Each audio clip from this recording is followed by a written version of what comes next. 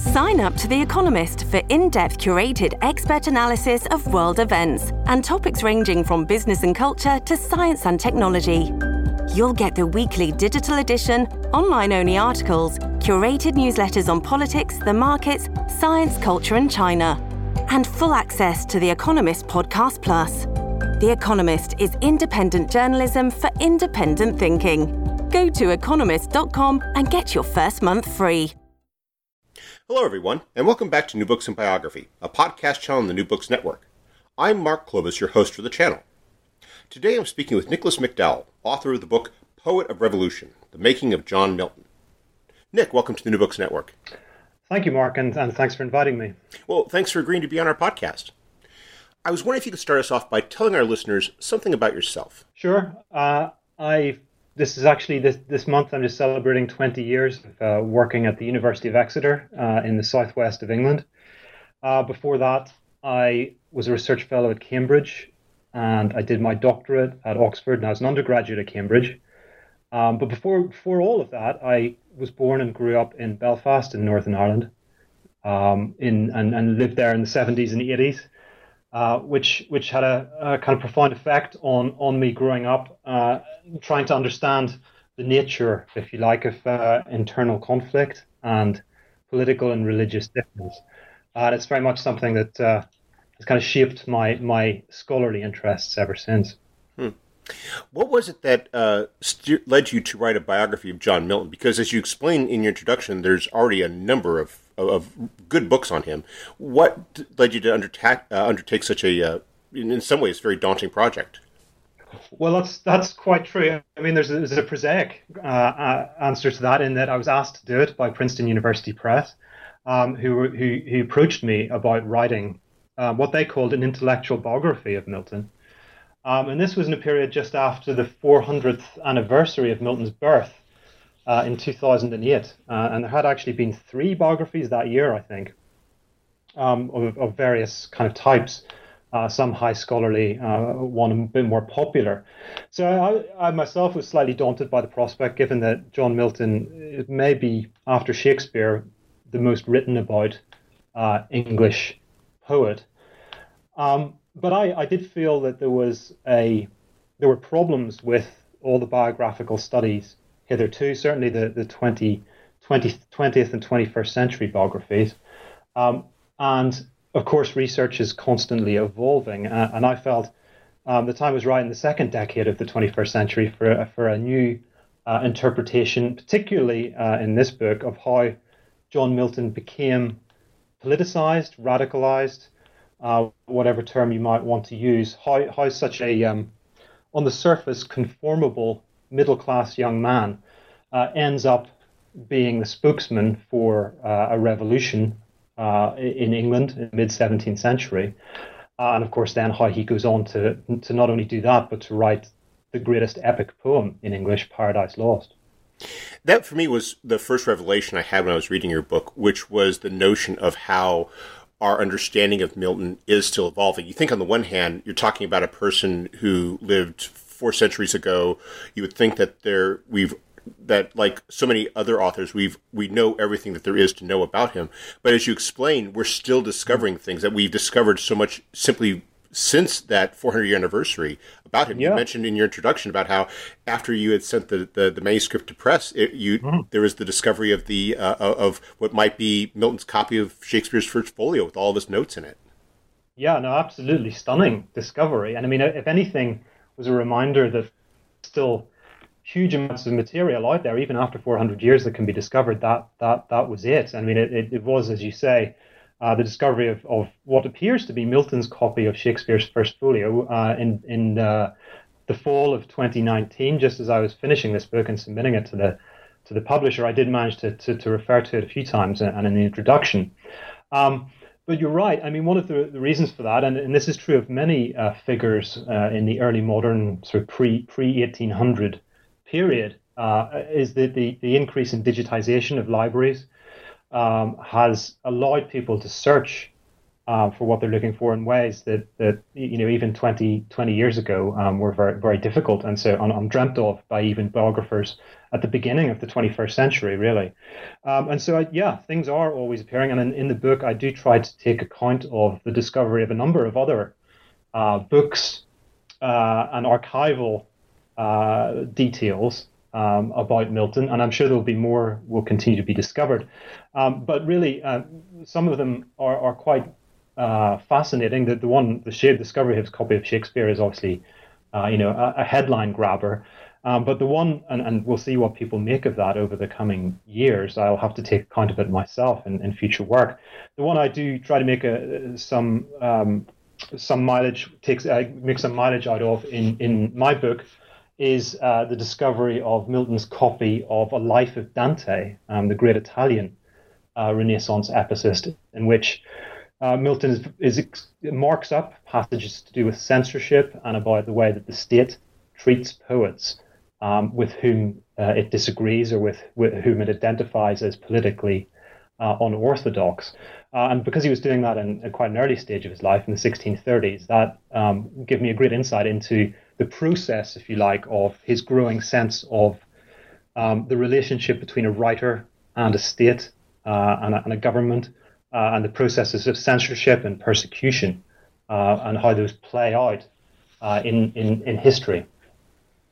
And as you make it clear in the book, that is so important to understanding Milton, because it's one of the other things that for me was really fascinating to read about in the book, which was the degree to which that he was such a deep intellect, that he was so well read in a way that you really it would, not to denigrate other poets and authors, but he really does seem, as you put it, to be the most intellectual poet of English history.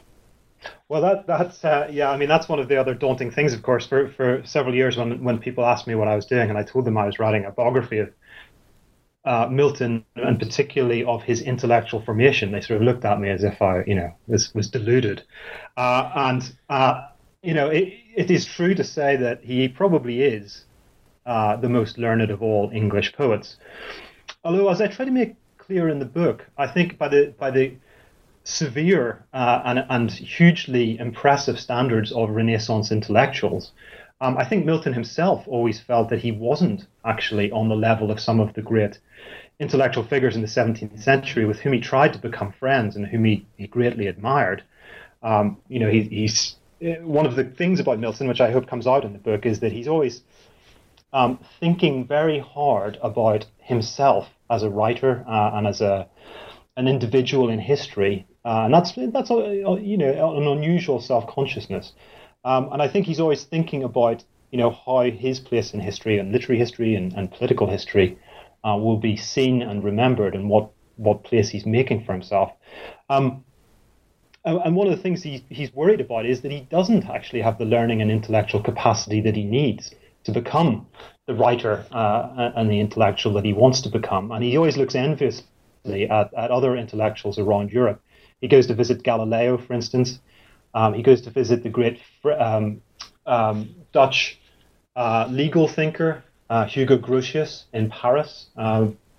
Grotius exiled from his homeland for his religious beliefs, Galileo under house arrest in Catholic Italy.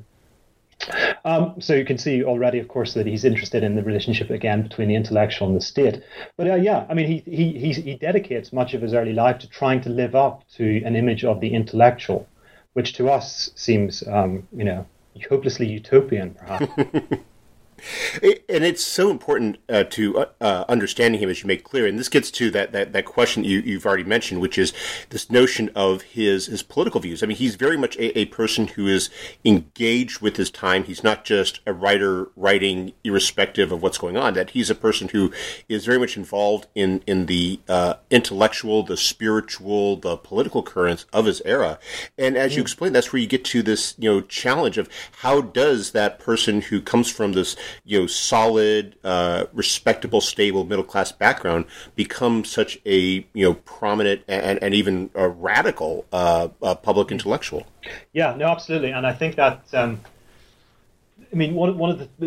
is one of the key kind of rationales I have for writing this book, as we mentioned a little earlier, is to try and offer a convincing narrative of how Milton becomes politicized, and also to integrate that narrative with his poetic ambition, which is probably the one consistent thing. There are periods when he seems to leave poetry alone, usually when he's being employed as a political writer, but for the most part, his poetic ambition is the most consistent thing in his life. So the two major previous biographies of the 21st century, one came out in 2000 by the great Harvard Professor Barbara Lewalski, who sadly died a few years ago, called The Life of John Milton. And that very much presented Milton as someone who was always politically radical. So Lewalski painted a picture of Milton whenever she could find any evidence at all for trying to argue that he was always, radicalized from a very young age. That's the picture she would present the reader with. So all his early contacts and so on, Lewalski tried to represent as stages in a radicalization that was deep and had, something that took hold even in his teenage years, and that his Puritan beliefs, and Puritan's a word we haven't mentioned yet, but it's one I spend quite a lot of time with in the book. His Puritan religious beliefs shaped his radical political beliefs, and which eventually culminated in his support of the execution of King Charles I during the English Civil Wars. So Lewalski's narrative has the virtue of being linear and comprehensible. We can see how the adult comes out of the boy. The other biography of 2008 by Gordon Campbell and Thomas Corns, John Milton, Life, Work and Thought, presented a sharply different picture. What they presented was an extremely conservative young man, conservative to the point of being anti-Puritan in his up until the late 1630s, who suddenly then becomes a politicized writer when the English Civil War breaks out in 1642. By 1641, Milton's already taking up his pen to write against the Church of England, and eventually goes on to defend the execution of Charles I in 1649, as I've said. So for Campbell and Corns, they felt Lewalski had skewed the evidence completely, and there was no evidence of any sort of political radicalism up until basically the point where he lifts up his pen and starts writing prose attacks on the Church of England with the outbreak of the English Civil War. So I thought neither of these narratives will do. If you like, there has to be a more convincing historical account that can take account both of his individual personality and his great poetic ambitions, and can also take account of his relationship to the development of the political and religious context in Civil War England. And so what I try to do is look at, particularly in the 1630s, how after he left university, he spent quite a long time in university, did an MA at Cambridge as well as a BA degree. But after he left, he dedicated himself just to reading for the next 6 years. And I tried to use archival discoveries, the evidence of his own notebooks, to show how that was a crucial period as his reading, he went through a fairly orthodox regime of reading histories about Europe, particularly. He was particularly interested in history in that period. And as he was reading these histories of Europe, the English Civil War, the origins of the English Civil War were starting to develop. Increasingly in the 1630s, the relationship between Charles I and his Parliament was becoming oppositional. Puritan religion was starting to take on a greater profile in the period. There was greater discontent with Charles I's religious policies. And so what I argue is that Milton's reading sort of starts interacting with the historical world around him. And he starts to read what's happening around him in the world in terms of those histories of other countries, other places in Europe that have gone through political revolution or have gone through political disruption or persecution. So I tried. Sorry, Mark. I tried to position Milton, Milton, as neither always radical or someone who just undergoes this sudden overnight switch to being a political radical, but someone who can see intellectually his mind developing over the course of the 1630s in that crucial period that leads to the outbreak of civil war in England and also Scotland and Ireland. There's an aspect of it that I also wanted to make clear for listeners, which is that you also describe the context in which this is taking place, that the fact that it's not happening in a static political and religious environment, that at the same time you describe the Jacobean consensus in which Milton grew up, and then by the time you get to the 1630s, you're seeing this polarization taking place, and it's the sort of thing that's happening where people who are as intellectually and spiritually engaged as Milton are having to consider, if there's a polarization, what side is he going to take? And that dynamic plays out in your book, just as you're describing as well his intellectual evolution. Yeah, I mean, a great example of this is his earliest tutor, who's a Scotsman called Thomas Young, who Milton's father. Now, it should be pointed out that one of the reasons that Milton could go away and read for 6 years is that his father was a very successful businessman, had made a lot of good deals, and as a result, Milton essentially didn't really need to work. And so, leisure. The leisure that he had to read is an important thing to remember here. But so his even before he went to school in St Paul's School in London, his father hired a tutor for him, and it was a clergyman, Scottish clergyman called Thomas Young. Now this is in Lewalski's narrative, in the narrative of Milton as a kind of always radical figure, always a developing radical. Young is presented as a Puritan who's somewhat at odds with the Church of England. Who he spends some time in Europe abroad as a chaplain, and this is presented by biographers like Lewalski as evidence that he was estranged from the situation, the Church in England. This was after he tutored Milton. In fact, what we discover is, if we look at Young without any sort of preconceptions, is that Young was really a perfectly conformable clergyman who was employed by the Church of England. He was not a Puritan separatist in any way. He may have been closer to, he may have been what historians sometimes now call the hotter sort of Protestant, i.e. he was slightly more morally zealous than your average Church of England minister, but he certainly wasn't a separatist in any way. And indeed, he was extremely learned in Latin and classical literatures. And Milton writes a Latin poem to him to thank him for introducing him to the world of Latin poetry.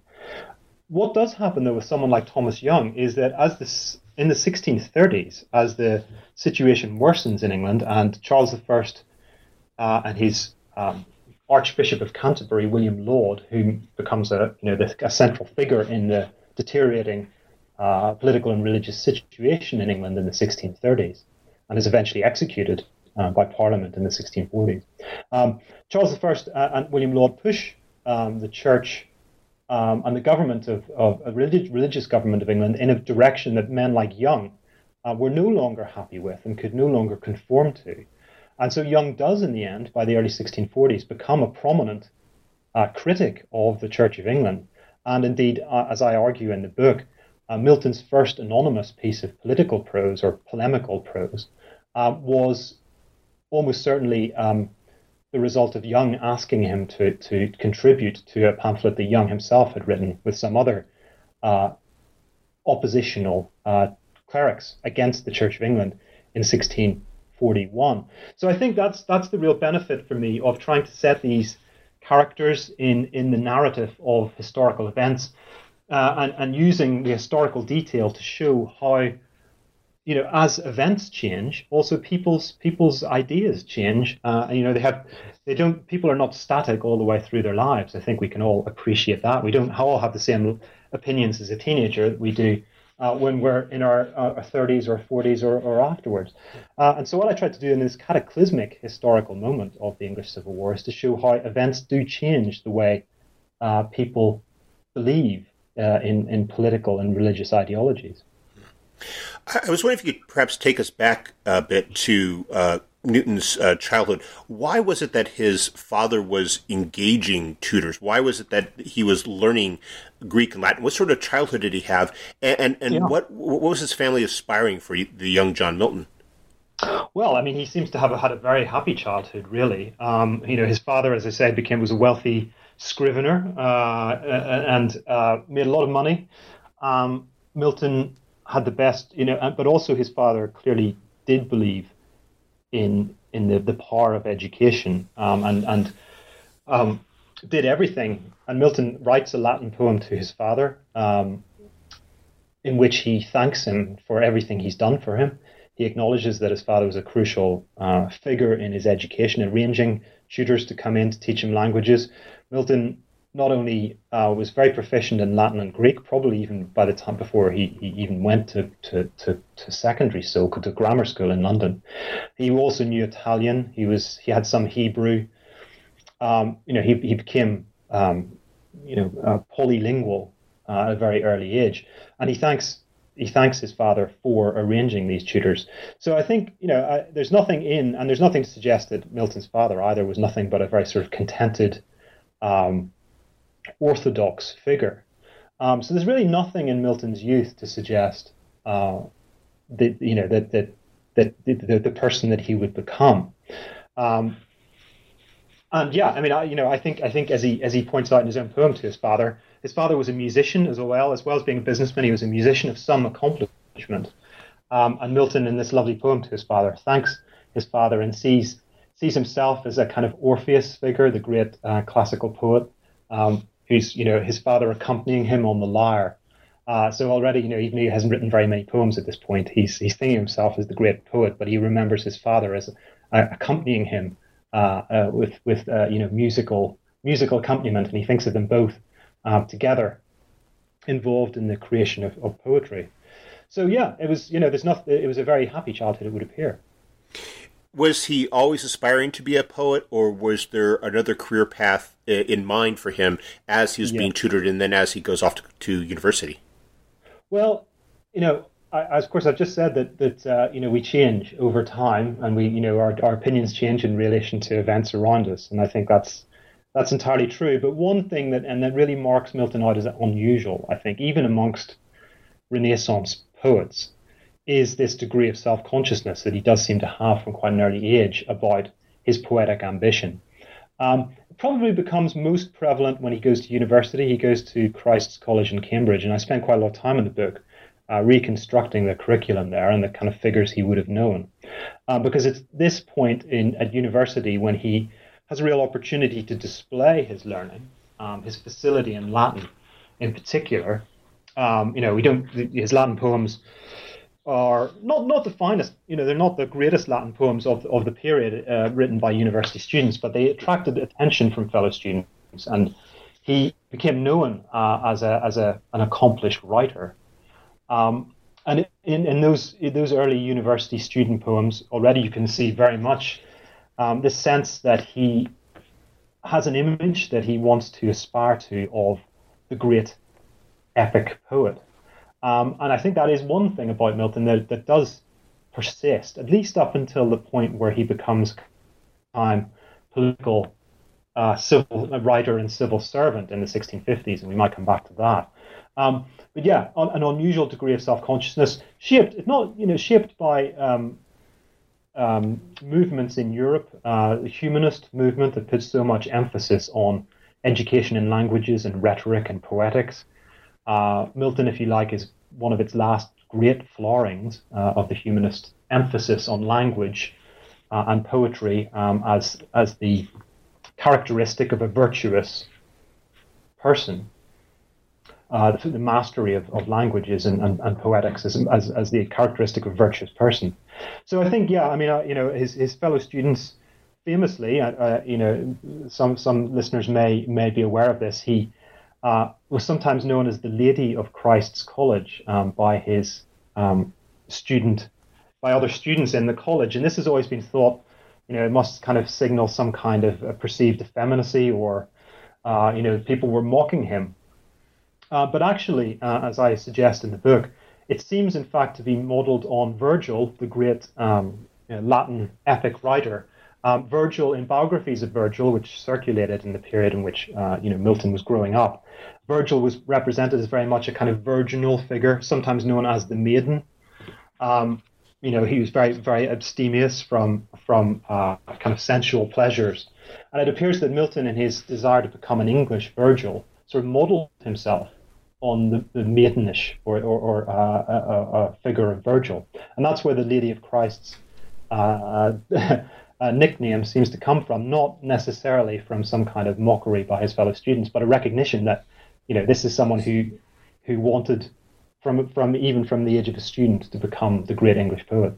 Yeah, it's one of the things that I really thought was fascinating in your book, because I think of Milton as a 17th century figure, and yet it was really interesting the way that you present him as this, as you point out, this late Renaissance figure. And I was thinking that comes across not just when you're talking about his education, his intellectual development at that stage in his life, but also the tour that he undertakes, in particular to Italy, which which I thought was really fascinating, because you think of, on the one hand, given his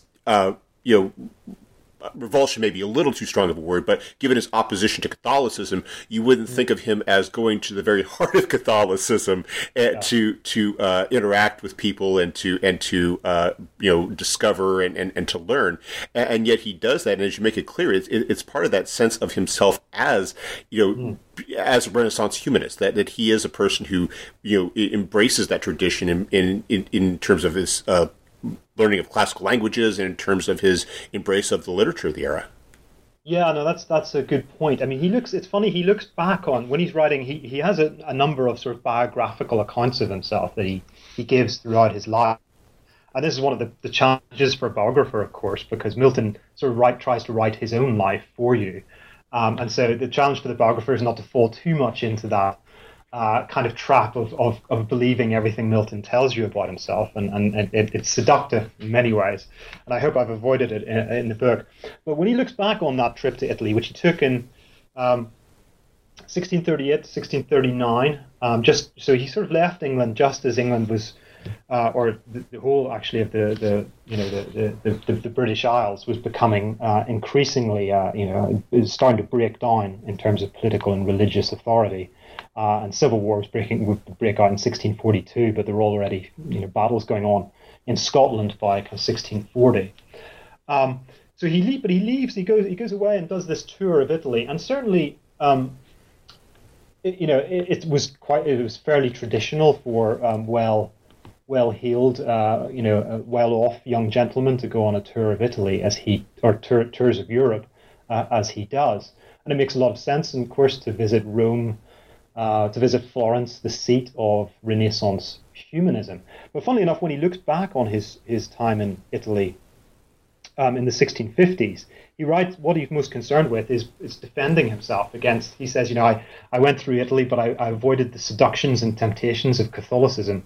Even though they tried to tempt me into their religion, I remained firm. And there's a kind of hint that also, there are kind of sexual temptations, which he also remained firm against. But actually, the way that he seems to have experienced the trip when it actually happened was that he absolutely loved it. He was invited. He was invited into quite senior Catholic circles in places in Italy. Had great intellectual conversations with Italians, and the religious confessional differences between them did not seem to be a real issue in the late 1630s. And I think you're right. It's very much, there's a sense in some ways that the pursuit of learning is something that it should be supra-confessional, if you like. It should be above religious difference. And he has there's no animus against individual Catholics. Certainly, it's more his sense of Catholicism as a form of authority, a form of religion which he feels suppresses wit and learning. And so, I think we can differentiate between his attitude towards Catholicism as a concept, if you like, or Roman Catholicism as a what he regarded as a persecutory type of religious government, and his evident enjoyment and relish in exchanging exchanging knowledge and ideas with Italian Catholics. I'd like to take us back a bit to his time at Christ College, and then afterward when he's undergoing that period of self-development.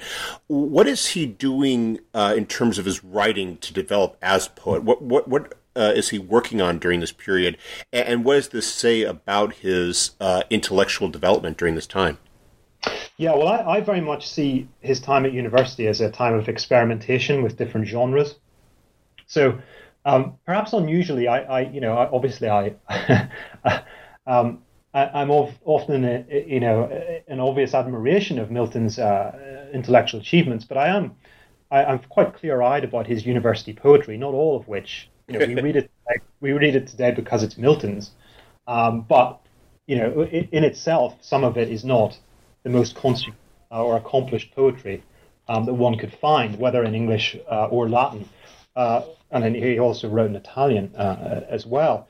So when he leaves university, he's actually, although it's hard for us to recover this, he's actually not particularly, he's got a small reputation as a poet when he leaves university.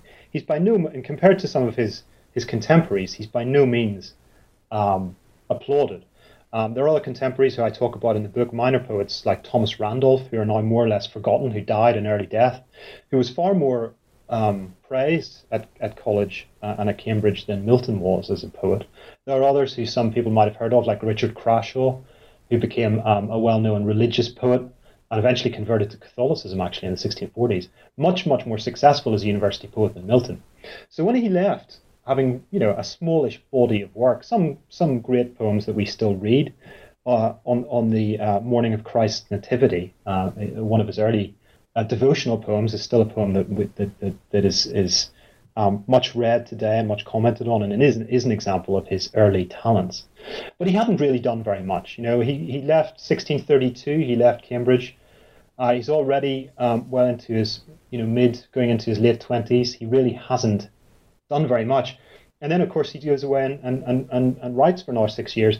Now, he has a letter in 1633 that he writes to a friend. We don't know who the friend is, although I suggest it was Thomas Young, his old tutor in my book, in which he lays bare his sense of inadequacy, that he hasn't achieved anything as yet.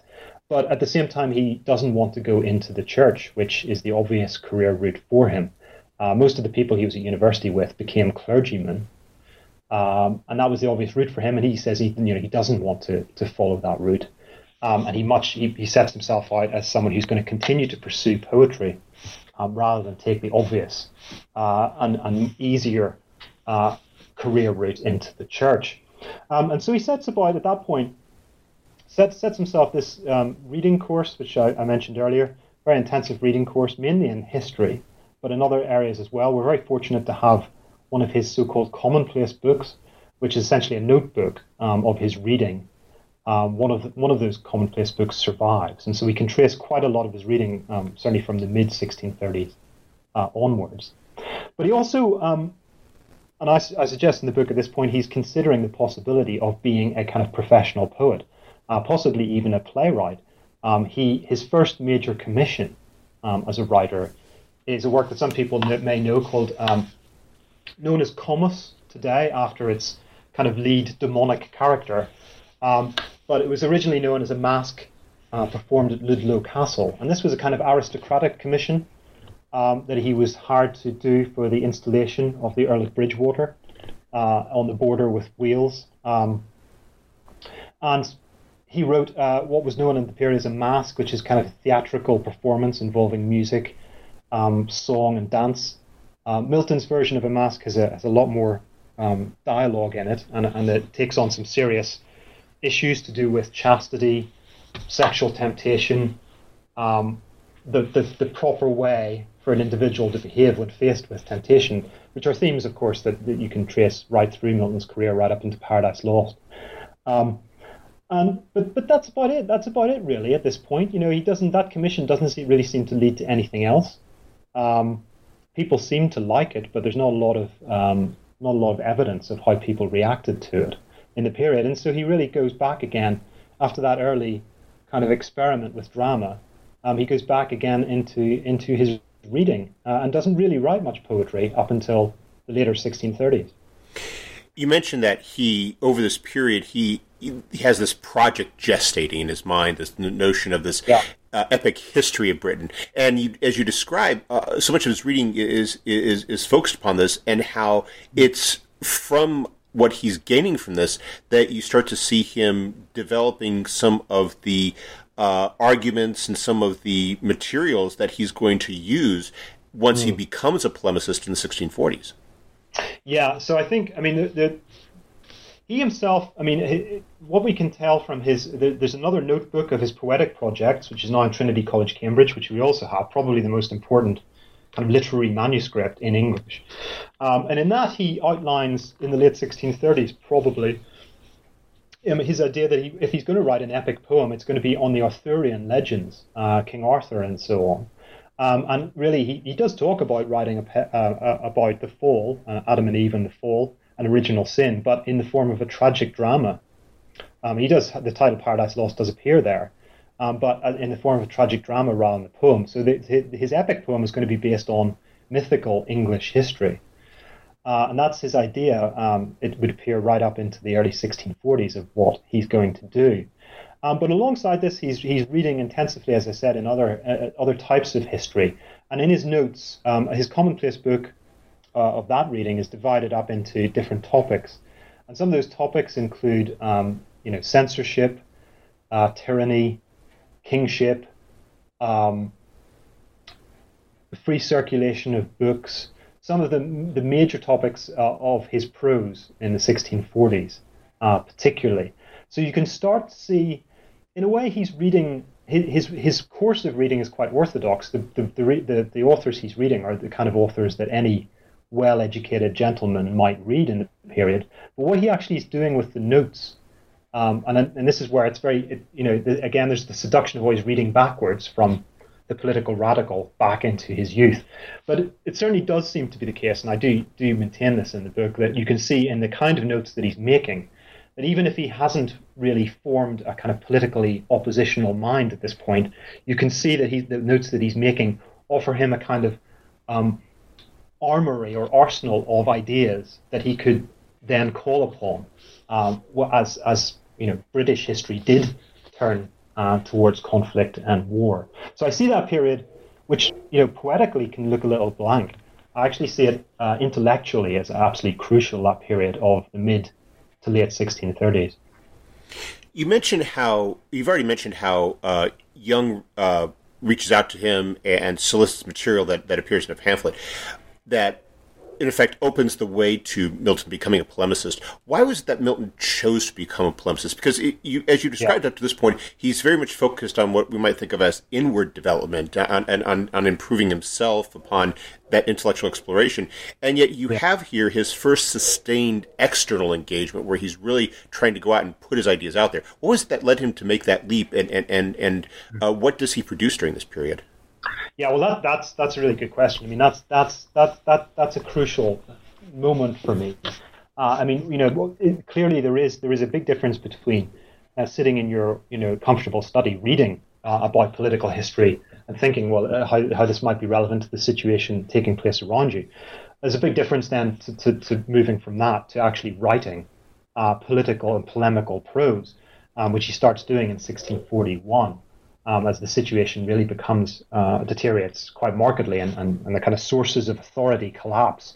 The Church of England basically dissolves, the court collapses, the king flees, a civil war breaks out.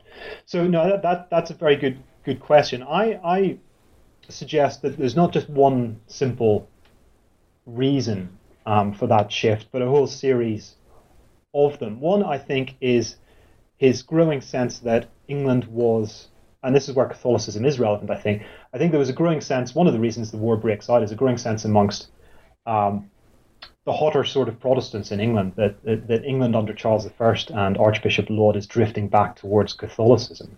Now, for Milton, this means, from his reading about European history and Italian history, this means to him a kind of a withdrawal back into a kind of closed, narrow intellectual sphere. So his reading about, for instance, I mentioned earlier about Dante and how Dante had been censored by the Catholic Church. He also, Galileo, who he goes to meet in Italy in his grand tour, who'd been put under house arrest for his ideas by the Church. And increasingly, you can see in his, I think one of the reasons intellectually why he shifts to an active polemical position is that he is increasingly anxious about the idea that England will drift into the kind of persecutory, tyrannous regime that he identifies with counter-Reformation countries, Catholic countries in Europe around him. So that's one reason, I think. I think also that Thomas Young was still quite an influence on him. He could see that men whom he respected, like Young, a very learned figure who had taught him from an early age, he could see that people like Young were now becoming oppositional and actually taking up their pens to write against the Church of England and eventually the king. I think that also persuaded him, and I think he was still in dialogue with Young. And certainly his first, as I say, his first anonymous prose work is part of one of Young's own writings. There may be other personal issues as well. There's some evidence, and this again is another piece of archival evidence that is comparatively recent, that there was a visitation of by one of the kind of the ecclesiastical hierarchy under the Laudian Church, Archbishop Laud's church, to the church in which his mother was buried. His mother had died in the 1630s, and that they demanded that his mother's grave they said that his mother's grave was facing the wrong way, needed to be turned around, and that the pew of the Milton family was too high up and needed to be lowered within the church.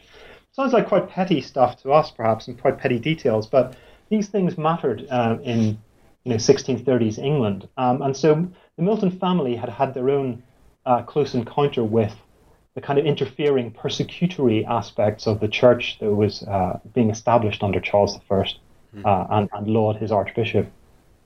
So I think there's a kind of bundle of things. There are things in the book I talk about. I think there's a bundle of things that come together to turn him into someone who actively takes up a pen against the status quo in England.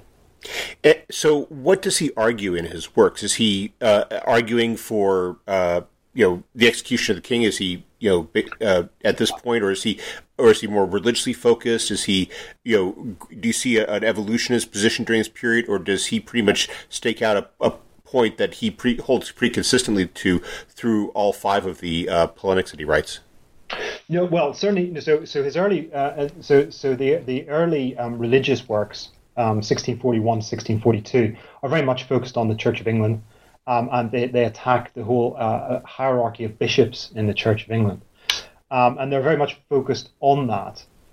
They're also, of course, some of these pamphlets have remarkable digressions in which Milton just goes off tangent and starts talking about his own poetic ambitions and what he thinks tragedy should really be like, or what an epic poem should be like, and he's just going, what people readers thought of these when they bought a pamphlet that seemed to be about the situation in the Church of England and how it had to be reformed, and got instead Milton talking for many pages about what his own poetic ambitions and how he was going to write a great epic poem.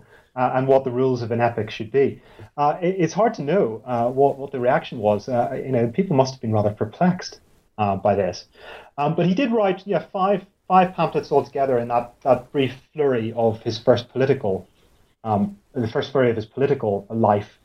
But no, things do change. I mean, this is, again, like I've stressed with the earlier part of the book, the evolution of his ideas in relation to historical events is absolutely crucial. So there's no suggestion in those early pamphlets that he's interested in overthrowing the king. That would have been a very radical position to take in the early 1640s, and virtually no one took it. But what you do see, and I think a big crucial moment, and this is where the first part of my biography more or less finishes. A crucial moment for Milton is he gets married in 1642. Now this is a rather surprising event in itself. But he is getting into his late 30s at this point, or his mid-30s. He gets married in 1642, and as some listeners may know, famously, his wife left him after only a few weeks of marriage. And people were very surprised that he got married in the first place. Nobody was prepared for it. His wife left him after only a few weeks, and he set about writing a number of pamphlets in favour of divorce on the grounds of incompatibility between husband and wife. Up to that point, divorce was really on the grounds of adultery. It was kind of sexually defined. Divorce was the only way. That was the only way divorce could take place. Milton, in what seems to us as a kind of far-sighted position, argued that if the married couple didn't get on with each other anymore, if they found they were not compatible, then they should be allowed to divorce. And this is really a very surprising thing for him to do. There's very little to prepare for this, although he does. Again, if you go back to his notes from the 1630s, divorce is one of the topics in which he's more interested in. So again, he's been reading about divorce, and he has a kind of litany of quotations and sources that he can cite when he comes to defend his position on divorce. But really, it's quite unexpected, this shift. And so I think this is where maybe the personal and the political combine.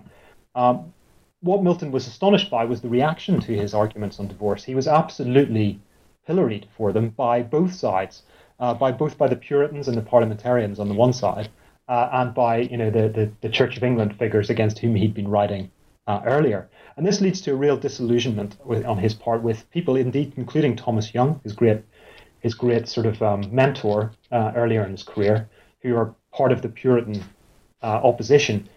He becomes essentially an anti-clerical at this point, and has no time for either side in the kind of religious debates of the 1640s. And I think this is the point, and he goes on then to write Areopagitica, his great argument for the free circulation of ideas in print. And he's prompted into doing that by the reaction to his own pamphlets on divorce. People in Parliament were calling for them to be burnt, for him to be himself brought before Parliament and prosecuted for publishing those tracts. So Areopagitica, which is one of the great works in the Western liberal tradition in favour of free speech and the kind of marketplace of ideas, comes directly out of that kind of that clash between the personal and the political experiences through the divorce tracts. Well, I apologize if you're getting a little tired of this question, but how's Volume 2 coming along? Right. Yeah. So it should be clear that this Poet of Revolution takes us to the first half of Milton's life from 1608 to 1642, and I stop just at the point where he gets married. So that bit about just been talking about the divorce tracts is to come at the beginning of the second volume, which will take us right through to his death in 1674, and obviously encompass the thing, I guess, for which Milton, of course, is best known, which is his poem Paradise Lost. So Volume 2 is about a third to just over a third already written, and I'm hoping to submit it to Princeton University Press in 2022, end of 2022, beginning of 2023 at the latest. So hopefully it'll be out 2023 to 2024.